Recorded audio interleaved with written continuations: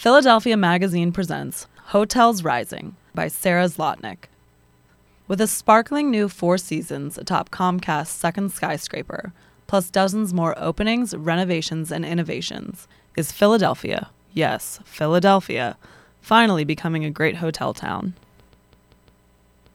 If I were Ben Shank, I'd be stressed. Can't sleep, pulling out my hair level stressed. But Ben doesn't seem stressed. Across the table from me, casually dressed in khakis and the kind of stylish short-sleeve button-down Wall Streeters wear on weekends in Bermuda, he's sipping a cappuccino and running through his calendar. After this, he's heading to the spa to check out the steam rooms. After that, he's taking the house car, a Tesla Model X, just delivered today, for a spin. Those aren't exactly stressful-sounding activities, but here's the thing. Ben Shank is not some finance bro on a Caribbean vacation. He's the general manager of the new Four Seasons Hotel Philadelphia, and on this summer day, with 1 month to go before the grand opening of Philly's most anticipated hotel of the decade, those steam rooms really need to be working. It's not that Philly's old Four Seasons wasn't important. As one of the Toronto-based company's first U.S. hotels, it was crucial in introducing the brand now synonymous with luxury travel to the lucrative American market when it opened in 1983. It was also, for a certain Philadelphia crowd, a place to power dine and rub shoulders with other fancy folks. But this Four Seasons is different. First, there's the location. Instead of out on the Parkway, the new property is in the center of the action, or rather, above the center of the action. Situated on floors 48 through 60 of the Comcast Technology Center, it's the tallest hotel not only in Philly, but all of North America. Second, the restaurants. Greg Vernick has opened a seafood spot on the ground floor, 59 stories below a fine dining juggernaut helmed by his former mentor, Chef Jean-Georges von Gerichten. Third, the owner. Like most Marriott brand and other chain hotels, Four Seasons properties aren't actually owned by Four Seasons. The company operates them on behalf of developers. This particular hotel is a 20/80 joint venture between Liberty Property Trust and Comcast, whose CEO, Brian Roberts, has paid special attention to the project. In case it isn't clear, a lot of high-powered people are expecting this all to go right. As first in command, Ben is in charge of making that happen. This is also, I should mention, Ben's first time, at 41, officially in charge of a hotel opening. So yeah, Ben should be stressed. But if he is worried, he's doing a pretty good job of keeping those worries to himself. As we chat in Vernick Coffee Bar, the hotel's swanky espresso shop, conversation is light and breezy when it turns to sleep testing. Before a Four Seasons room becomes available for reservations, it undergoes 3 rounds of sleep testing to ensure it's up to standards. For each sleep test, an employee stays overnight to work through a meticulous 106-point checklist. Do the lights turn on? Do the shades close?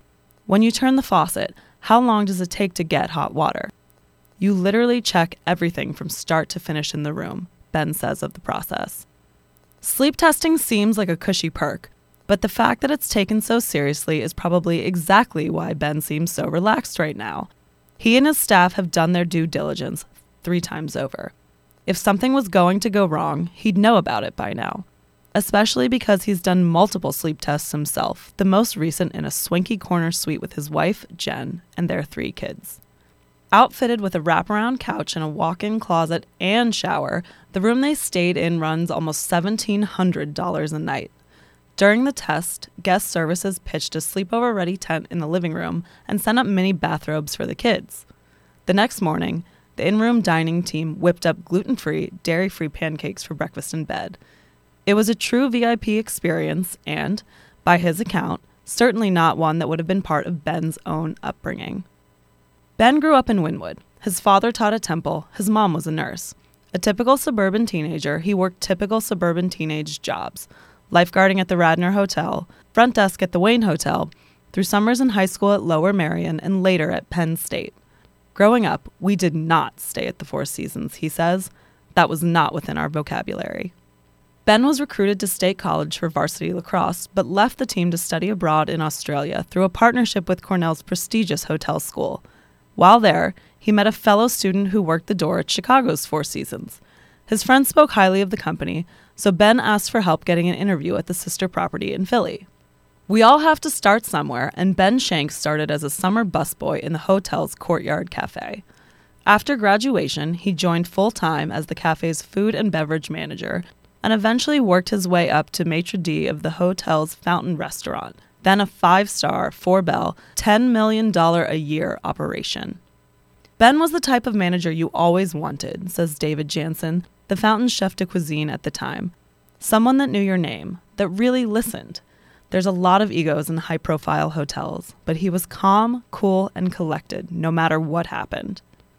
Ben's next big promotion brought his family to New York, and for the next 11 years, they crisscrossed the country while he climbed the corporate ladder at properties in San Diego, Maui, Scottsdale, and, most recently, Orlando, where he helped open the sprawling 26.5-acre Four Seasons resort at Disney. By the time he was tapped for the Philly job in 2016, his kids were 5, 7, and 8, and his family was ready for a homecoming. For someone in the hospitality industry, it couldn't have come at a better time. In case you've somehow missed the construction, Philly is fully in the midst of a hotel boom. Between 2014 and 2016, 3 new hotels opened. Between 2017 and the time this year ends, we're on track to have added 11 more. 24 if you count Airbnb style and extended stay spots from the likes of Roost, aka Lyric, and Sonder. And the building continues. A live casino and hotel by the ballpark, the city's first Hyatt Centric, and the massive 755-room W Element Tower at 15th and Chestnut are all expected to follow in 2020. Where hoteliers aren't building, they're upgrading. Old City's Franklin Hotel became a renaissance in mid-2018, while Braemar Hotels and Resorts transformed the Center City Courtyard by Marriott into the Notary Hotel, Philly's first Autograph Collection hotel, in July. Where they aren't upgrading, they're renovating. The Sofitel, the Loews, and the Westin are just a few of the properties undergoing multi-million-dollar facelifts. If you're thinking this is all because everyone seems to be coming to Philadelphia right now, you'd be right. Per data from lodging analytics company STR, published by Visit Philadelphia, last year was a banner one for Philadelphia tourism. Center City saw its 5th record year in a row of hotel occupancy, topping out at 79.6%. Saturday night occupancy, an industry benchmark for a city's draw as a leisure destination, hit 91%, another all-time high. What's most impressive, though, is that according to the Philadelphia Business Journal, Philly saw a bigger year-over-year rise in room occupancy than any other U.S. city. 45 million visitors poured into the area last year. The big numbers translate into big business. Per Jeff Guarncino, president of Visit Philadelphia, Center City Hotels did $675 million in revenue in 2018, a 9.2% leap from 2017. Revenue per available room, a key metric used by the hospitality industry to measure a market's strength, increased 5% to $152.32, another all-time high for the city. We didn't get here overnight. In fact, we didn't even get here over a decade. To tell the story of the Philly hotel boom, you have to go back to 1997, Ed Rendell, and a podium. The city was inching its way out of financial catastrophe, unsure how to make up for a rapid loss of manufacturing jobs, when Rendell announced that the vacant PSFS skyscraper would be converted into a 590-room hotel. With this property and 2 others, Philly would finally hit 9,000 hotel rooms, the minimum required to draw a major political convention at the time. Tourism was going to be a way out, a dream Rendell had outlined in an op-ed for The Inquirer the year before that announced $12 million to fund what would become Visit Philadelphia. And he had a plan. 2,000 more rooms by 2000. Rendell hit his mark, and the city went on to host its first big get, the 2000 Republican National Convention. I give Ed Rendell a lot of credit for creating the Avenue of the Arts and really making historic Philadelphia a better place, says Ed Gross, executive director of the Greater Philadelphia Hotel Association. Prior to that, I remember a lot of celebrities ate at the TGI Fridays on the Parkway in the early 90s because the restaurant scene wasn't what we have now. From there, you know the milestones. Made in America in 2012, Mass with the Pope in 2015, the DNC in 2016. All the while, we've kept traffic steady year-round with historical attractions, a buzzy dining scene, and a very concerted effort by Visit Philadelphia to bring people in. Name a more iconic city marketing slogan than "With Love, Philadelphia XOXO." I'll wait. Since 1997, Philly's annual domestic visitation rate has risen 65%. Hotel visitors, at least the ones to Center City last year, are a balanced mix. 34% were leisure travelers, 33% were group, 29% were business, and 4% were airline or government employees. As we headed down the shore, tourists headed in, enough to keep occupancy rates hovering around 87% during a typically dead holiday like Memorial Day weekend. As Guarancino sees it, this is the exact kind of alchemy a developer looks for. Developers who invest millions of dollars are looking for a return on their investment, he says. They like to see consistency and predictability. This mix shows all businesses strong, and that differentiates Philadelphia, because not every destination is that strong in the mix. And for a hometown guy like Brian Roberts, it's business reason enough to build a hotel unlike any this city has ever seen. Comcast's 219-room Four Seasons Philadelphia is the cherry on top of the recent boom. And up here at the top, the air breathes differently. After a glass-walled elevator whisks you up to the 60th floor lobby, you're greeted by a massive chrome sculpture overflowing with deep purple orchids and roses. The floral installation comes courtesy of Jeff Latham, the floral designer to the stars with a client roster that includes several Kardashians. Though based in LA, Latham keeps an office at 19th and Arch. For a mint, he'll work on your wedding. Turn left at the marble reception desk and prepare to take in the grandeur of what, really, is the most important thing to know about this place. Most Western-style hotels situate the lobby on the ground floor and penthouses at the top, reserving the best views for those willing to pay a premium for them. That's capitalism for you. The Four Seasons Philadelphia flips the model Eastern style, placing the lobby on the top. We're always thinking about catching up to New York, but this inversion is something New York doesn't even have, though global commercial capitals like Seoul, Tokyo, and Shenzhen do. The inversion also means that anyone willing to fork over $16 for a cucumber martini can take in the view. And what a view it is. JG Sky High, the 60th floor lobby bar, and Jean-Georges Philadelphia, the connecting 59th floor restaurant, both occupy the split-level atrium, which is surrounded on three sides by 40-foot floor-to-ceiling windows. From a window table at Jean-Georges, you'll look directly down on City Hall and One Liberty Place. It's both peaceful and awe-inspiring, but also a little strange. Existing up here above the potholes, the gridlock, the chaos, it feels a little like a Philly temporarily cleansed of its character. I wonder, the first time I visit for lunch, if the hotel needs something to anchor it back to the city below. Speaking of lunch, Jean-Georges von Gerichten, the Jean-Georges behind the restaurant name, is a star chef with high-profile eateries and high-profile hotels across the world. Brian Roberts approached him personally for this project, and his fine dining sensibilities blend with global flavors in an elevated but not unapproachable way. But the menu, like the view, doesn't feel particularly connected to the city I'm dining above. That connection, I suspect, is instead meant to be found downstairs at Vernick Fish, where Greg Vernick is dishing out coastal fare inspired by the Jersey Shore. Big names are also attached to the bones of the building.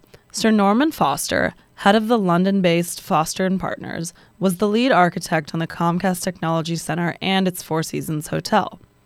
The firm is responsible for, among dozens of other world-renowned buildings, Apple's Cupertino headquarters and the Hong Kong airport. The look of Vernick Fish was conceived by Adam Tahani, an OG of the hospitality design world who's created spaces for chef Daniel Boulud and worked on Thomas Keller's Fame Per Se. By stepping into Philly, these two have undoubtedly stepped up our global profile. While it's easy to feel good about the glitzy stuff, the new Four Seasons has also been a boon for what is already Philly's second fastest growing job sector. Of its nearly 600 employees, only 47 are transfers. They've come from as far as St. Petersburg and the Seychelles. The rest are local hires. It's a consciously diverse crew, and 4 of the 8 executives on the hotel's planning committee, the highest rung of leadership, are women. As is the case with most hospitality groups, promotion from within is prioritized, and a college degree isn't necessarily required for advancement. Point is, what's good for tourists is good for Philadelphians too. It is, if nothing else, something to keep in mind the next time you're silently cursing convention traffic in Center City. When I next see Ben, he's swapped the Bermuda shirt for a crisp blue suit. It's Monday, 1 week out from the grand opening, and we're in the basement of the tower for morning meeting. Every day at 9:30, including Saturday and Sunday, a key group of department heads gather to review the day ahead. They go over wins, more than 100 reservations at each of the restaurants already, as well as areas for improvement. The spa needs more love on social media. The most important item on today's agenda: a visit from Four Seasons founder Isadore Sharp. That's how big a deal this hotel is. The 87-year-old Canadian who first launched the brand is flying in to scope out the scene. "Are you nervous?" I ask Ben when he shares the news. "Heck yeah," he says. But all I hear is excitement. Ben knows what a beauty this place is, and he's ready to show it off. Before that happens, though, there are final walkthroughs to be done. Ben, hotel manager Greg Vero, and I head to the 57th floor to inspect the room Sharp will be seeing. As we walk the hall, I can't help but notice how wide and bright it is. Many hotels go big on common spaces and scrimp on sleeping quarters, but that's not the case here. Doors are recessed a full 24 inches from the footpath, a luxury not even afforded on some of the toniest streets in Rittenhouse. That's good, because with rates starting at $500 a night, these are some of the priciest rooms in the city. Greg opens the door and the work begins. They flick light switches and straighten coffee table books. The music, Ben notices almost immediately. It's too loud. Greg double-checks the TV, where the volume on the welcome display should be set to 10. Sure enough, it's at 18. Next, Ben opens the minibar, where candy is laid out in glass jars with the Philly skyline on the lids. He turns an askew jar so that the skyline points straight up to match the rest. Now, the room is perfect. We head back to the lobby where something, finally, sort of, goes wrong. The staircase to Jean-Georges is flanked by 2 granite waterfall walls, and they're not working right. Speaking in hushed tones, Ben steps away to field a call on the matter, while a group of engineers gathers to discuss the issue. It's clear the team isn't thrilled I'm witnessing this falter. Our PR escort tries to shift my attention, but I focus on the right-hand wall. I stare, hard, as water moves swiftly down the grooved surface. Everything seems perfect. Yet again. Ben will later tell me the grooves are too deep, which is causing the water to flick too far away from the walls. But if that's the case, I certainly can't tell. He'll also tell me, in the same breath, the complex, multi-step plan his engineers have already sorted for a repair that won't interfere with guests. Crisis, I am disappointed to report, averted. When Sharp arrives later this afternoon, the hotel will be in pristine and, for Four Seasons, standard, working order. That the big emergency I witness is such a small one is because the Four Seasons Philadelphia has been very important to a lot of very important people for a very long time. I know this because Brian Roberts tells me so, himself, over drinks with Christian Clerk, the Four Seasons president of Worldwide Hotel Operations and boss of Ben's boss, and a JG Sky High corner booth on opening night. When I got the invite for this get-together 3 hours earlier, I was in D.C. visiting a friend's newborn daughter. But if these guys weren't missing opening night, then I sure as hell wasn't, so I frantically packed my things and hopped the next train out. Sorry, but not sorry, to the gentleman who watched me apply a full face of makeup in my seat. Brian isn't exactly sure when he decided on a hotel in his second tower, but he is sure that once he decided, his top choice was a Four Seasons. Beyond luxe accommodations, Four Seasons hotels are known for their customer service. So much so that unlike most of its competitors, Four Seasons doesn't offer a rewards program. Pretty much everyone, Comcast CEO included, has heard the jokes about Comcast customer service. Brian thought the partnership would be beneficial for his company, so he did what only billionaires can do, cold-called Izzy Sharp. Brian and Sir Norman flew to Toronto to learn how to make what Brian wanted to be the best Four Seasons in the world.